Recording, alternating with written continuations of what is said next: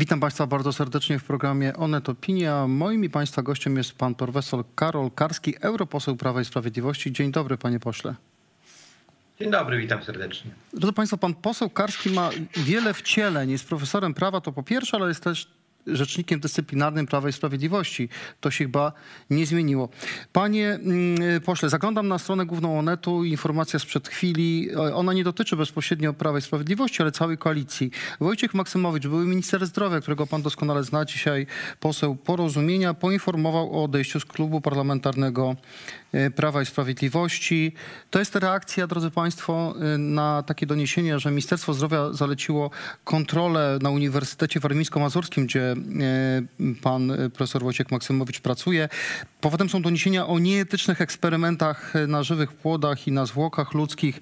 Maksymowicz zdecydowanie zaprzecza, twierdzi, że to jest szukanie haków na niego, bo krytycznie podchodził do działań rządu w sprawie pandemii. Chcę pana jako rzecznika dyscyplinarnego głównej partii koalicji zapytać, czy wy jeszcze w ogóle kontrolujecie sytuację, jeżeli ważny polityk, człowiek, którego pan zna bardzo dobrze, były minister, mówi, że największa partia szuka na niego haków i odchodzi z klubu parlamentarnego, przez to wasza większość się jeszcze bardziej kruszy, to gdzie wy jesteście, panie pośle?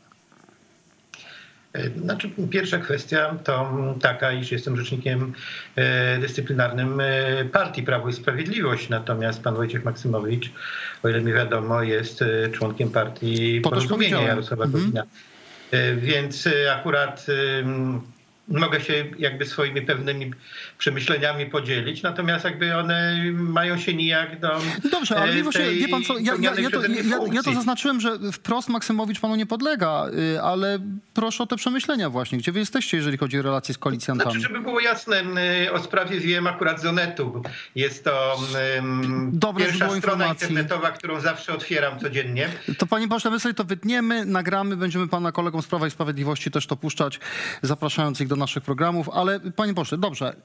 Bardzo poważny zarzut wobec byłego ministra, waszego do niedawna posła koalicyjnego, który odchodzi. I pan nie czuje tutaj zgrzytu? Znaczy ja myślę w ten sposób, że jest pewna kwestia, tak jak widziałem tutaj w materiale u państwa opublikowanym, pan minister Niedzielski wyjaśniał, że procedura ma charakter standardowy, kiedy przychodzą różnego rodzaju skargi, zażalenia, w związku z tym kierowane one są do zbadania i myślę, że z jednej strony pan profesor Maksymowicz nie chce, aby jego członkostwo w klubie parlamentarnym stanowiło jakąś dodatkową okoliczność, która będzie brana pod uwagę, nie wiem, przez opinię publiczną czy przez kogokolwiek w tym przypadku. No, a z drugiej strony, rzeczywiście przekonują mnie argumenty ministra Niedzielskiego, jak przychodzi skarga podpisana, no to kieruje się ją po prostu do zbadania. Wyobraźmy sobie odwrotną sytuację, w której taki dokument przychodzi do Ministerstwa Zdrowia i żadna procedura nie jest uruchomiona tylko dlatego, że dana osoba jest członkiem klubu parlamentarnego. Przeniosę się na pana podwórko. Skarga może nie pisana, ale nagrana. Portal Gazeta.pl ujawnił nagranie spotkań Antoniego Macierewicza z rodzinami smoleńskimi ze środowiska Prawa i Sprawiedliwości. I z tych nagrań wynika, jestem bardzo ostrożny w formułowaniu takich zarzutów, ale teraz muszę użyć tego słowa, że Macierewicz kilka razy okłamał tych ludzi. Okłamał ich, kiedy im mówił, że nie będzie publikował takich corocznych szczątkowych raportów w sprawie Smoleńska. Zaraz potem takie raporty zaczął publikować. Mówił, że nie będzie wyrzucał ludzi spod Komisji Smoleńskiej, którzy się z nim nie zgadzają. Zaraz potem zaczął ich wyrzucać.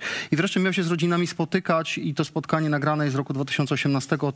Od tego czasu przez 3 lata nie było żadnych spotkań. Jak pan ma takie nagranie, to dla pana jako rzecznika dyscypliny postawa etyczna Antoniego Macierewicza nie jest podstawą. To, że wprowadzał błąd rodziny smoleńskiej, żeby się nim zająć? No, to pan redaktor dzisiaj chce eksploatować tę pełnioną przeze mnie funkcję. Natomiast powiem tylko na początku, że akurat zgodnie z statutem Prawa i Sprawiedliwości rzecznik dyscyplinarny nie podejmuje żadnych postępowań z własnej inicjatywy. Taki wniosek musiałby wpłynąć, czy to od klubu parlamentarnego, czy od zarządu właściwego okręgowego, czy od innych podmiotów. Dobrze, a takie rodziny smoleńskie, panie pośle, ale jedno zdanie. Jeżeli rodziny smoleńskie, które coraz ostrzej mówią o Macierewiczu, Macierewiczu, pani Magdalena Merta, pani Małgorzata Wasserman, notabene posłanka Prawa i Sprawiedliwości, rodzina Przemysława Gosiewskiego. Gdyby oni złożyli skargę, to według statutu mogą czy nie mogą się poskarżyć na Macierewicza do pana? Znaczy musiałby taki wniosek do mnie wpłynąć być złożony przez jeden z organów statutowych Prawa i Sprawiedliwości. Tak jak powiedziałem, tak ukształtowane są zasady, że rzecznik dyscyplinarny nie podejmuje żadnych spraw z własnej inicjatywy. Ale myślę, że jakby tutaj ważniejsza jest kwestia jakby meritum sprawy. Więc pan Antoni Macierewicz no oczywiście ma wiele zasług w zakresie wyjaśniania katastrofy smoleńskiej. Można powiedzieć, że no dzięki niemu ta sprawa w jakiś sposób funkcjonuje. Musimy zdać sobie sprawę z tego, że to są bardzo trudne kwestie, że mamy do czynienia z wrakiem, Panie pośle, dobrze, dzisiaj... ale panie pośle, nie, wprowadzanie ludzi w błąd to nie są trudne kwestie.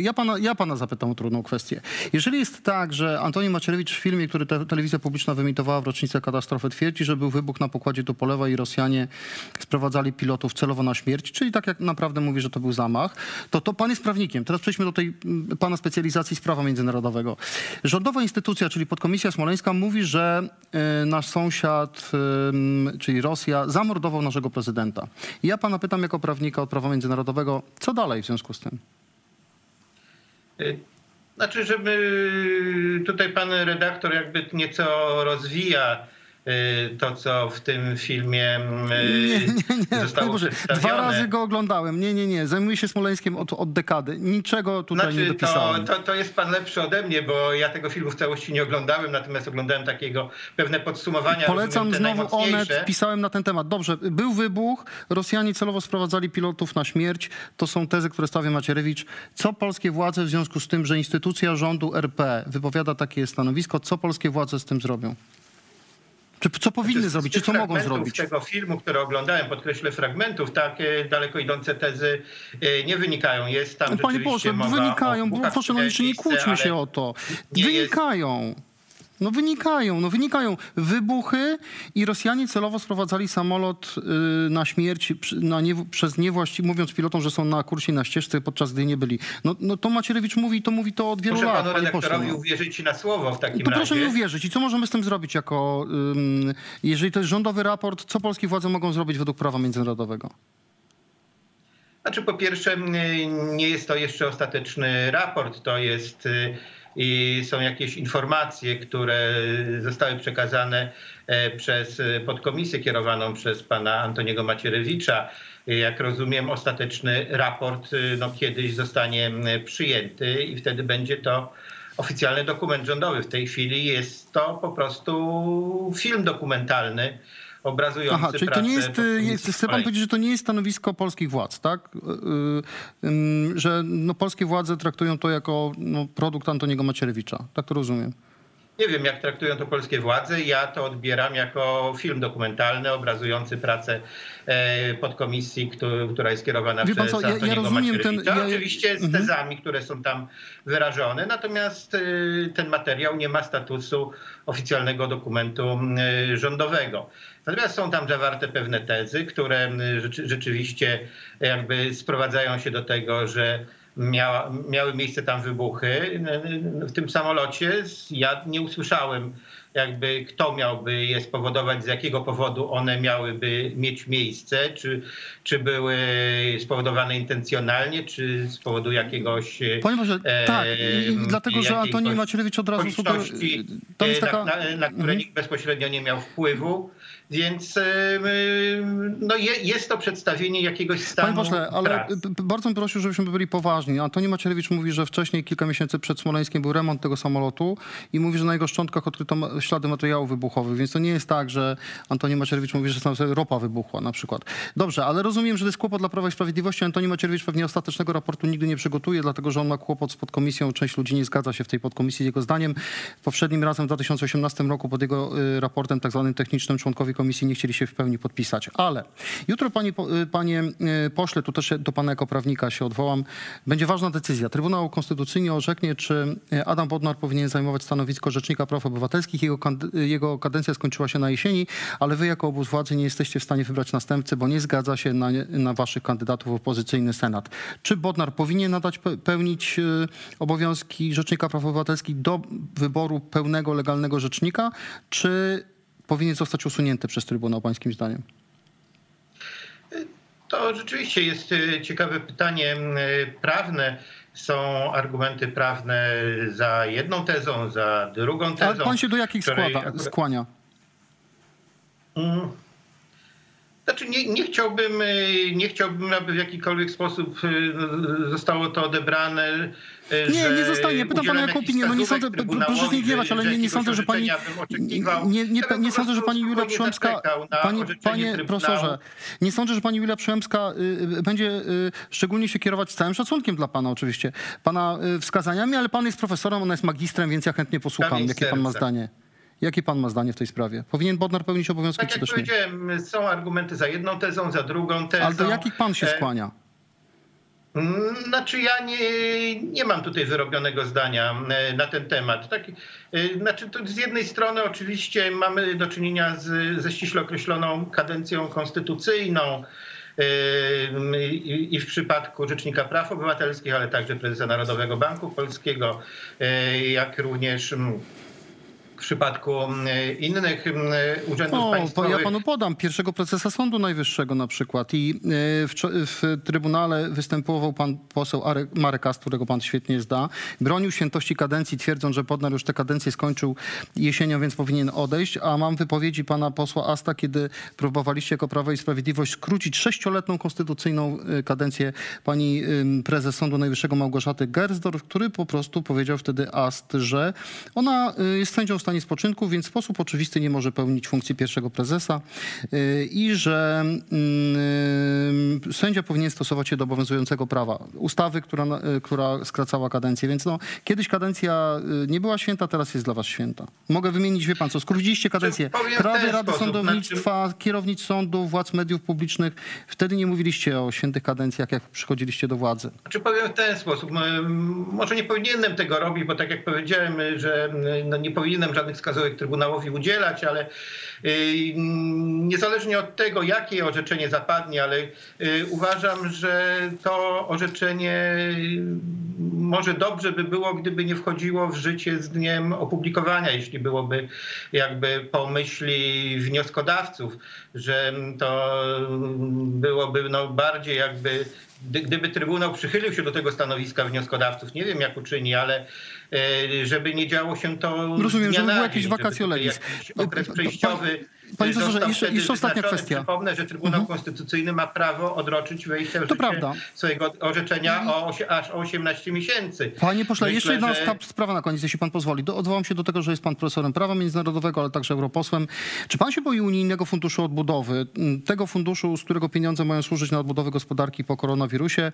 Bo Zbigniew Ziobro uważa, że ten fundusz zagraża polskiej suwerenności, poprzeć go nie chce, a Prawo i Sprawiedliwość szuka większości, żeby ten fundusz przeprowadzić przez parlament, bo wtedy cała Unia będzie mogła korzystać z funduszy na odbudowę. Pan się boi tego funduszu, czy nie? Czy on zagraża polskiej suwerenności? Nie postrzegam tego funduszu jako jakiegoś zagrożenia. Oczywiście to jest pewna zasadnicza zmiana konstrukcji funkcjonowania Unii Europejskiej. Natomiast Polska już wstępnie wyraziła zgodę na utworzenie tego funduszu i te dalsze działania są tylko jakby sposobem dojścia do podjęcia decyzji. Znaczy, pamiętajmy oczywiście, że to jest zmiana formuły funkcjonowania Unii Europejskiej. Ale chcę pan powiedzieć, że to jest zacieśnienie integracji. No proszę się nie bać. Ja wiem, że dla polityków PiS-u to jest ciężko powiedzieć, ciężko im przechodzić przez gardło sformułowanie zacieśnienie integracji, ale to jest zacieśnienie integracji. Wspólny, dodatkowy budżet, wspólne pożyczanie pieniędzy na rynkach finansowych. Tak, tak, oczywiście. I także wspólne gwarantowanie solidarne tych długów, które nie zostaną spłacone przez państwa. No czyli Ziobro ma rację, możemy płacić długi Greków na przykład, tak? Które nie mają pieniędzy na spłatę obecnych długów, więc nie będą miały także pieniędzy na spłatę przyszłych długów. Natomiast, tak jak powiedziałem, ja uważam, że ta ratyfikacja powinna nastąpić, ponieważ Polska już wyraziła na to zgodę. Dyskutowaliśmy na ten temat. Są ustalenia podjęte w trakcie 2 szczytów unijnych i ja postrzegam jakby to dojście do decyzji jako pewien proces, ale mający miejsce nie tylko w Polsce. Zwróćmy uwagę, że także w Niemczech jest problem z ratyfikacją, ponieważ Federalny Sąd Konstytucyjny w Karlsruhe wstrzymał ratyfikację, zabronił prezydentowi RFN do momentu podjęcia ostatecznego orzeczenia ratyfikowania tej umowy międzynarodowej, która ma być zawierana jakby dodatkowo, równolegle do aktów tworzących Unię Europejską. Dodajmy, panie profesorze, na koniec, że w Niemczech trwa dyskusja. Nie wynika z treści samych traktatów, tylko to jest przyznanie Unii nowych kompetencji, ale to już jakby mam wrażenie się zadecydowało. Także mam wrażenie, że niemiecki Federalny Sąd Konstytucyjny postępuje w sposób taki, jak w przypadku traktatu z Lizbony. Pamiętajmy, że Niemcy też jako ostatnie ratyfikowały, czy prawie ostatnie, i też były wątpliwości, ponieważ oni mają taką praktykę, że zawsze czekają do końca, a jak coś im nie pasuje, to zgłaszają zastrzeżenia modyfikujące dany traktat i chcą tylko, panie profesorze, różnica między Polską a Niemcami jest taka, że tam trwa dyskusja prawnicza, jaką większością powinien zostać ratyfikowany na przykład ten dokument, jaki jest jego status, a u nas Zbigniew Ziobro mówi pod adresem Prawa i Sprawiedliwości, pana premiera, a propos właśnie tego funduszu. Morawiecki zgodził się na dyktat Brukseli i Berlina. O, to jest retoryka w tej chwili wasza wewnątrzkoalicyjna i taką wewnątrzkoalicyjną klamrą zaczęliśmy od Wojciecha Maksymowicza z Porozumienia, kończymy na Zbigniewie Ziobrze i zarzutach o to, że premier godzi się na dyktat Brukseli i Berlina. Kończymy program. Dziękuję bardzo. Pan profesor Karski, europoseł Prawa i Sprawiedliwości, rzecznik dyscypliny także Prawa i Sprawiedliwości, był moim państwa gościem. Dziękuję panie profesorze, dziękuję państwu za zobaczenie. Dziękuję bardzo. Życzę wszystkiego dobrego, miłego dnia.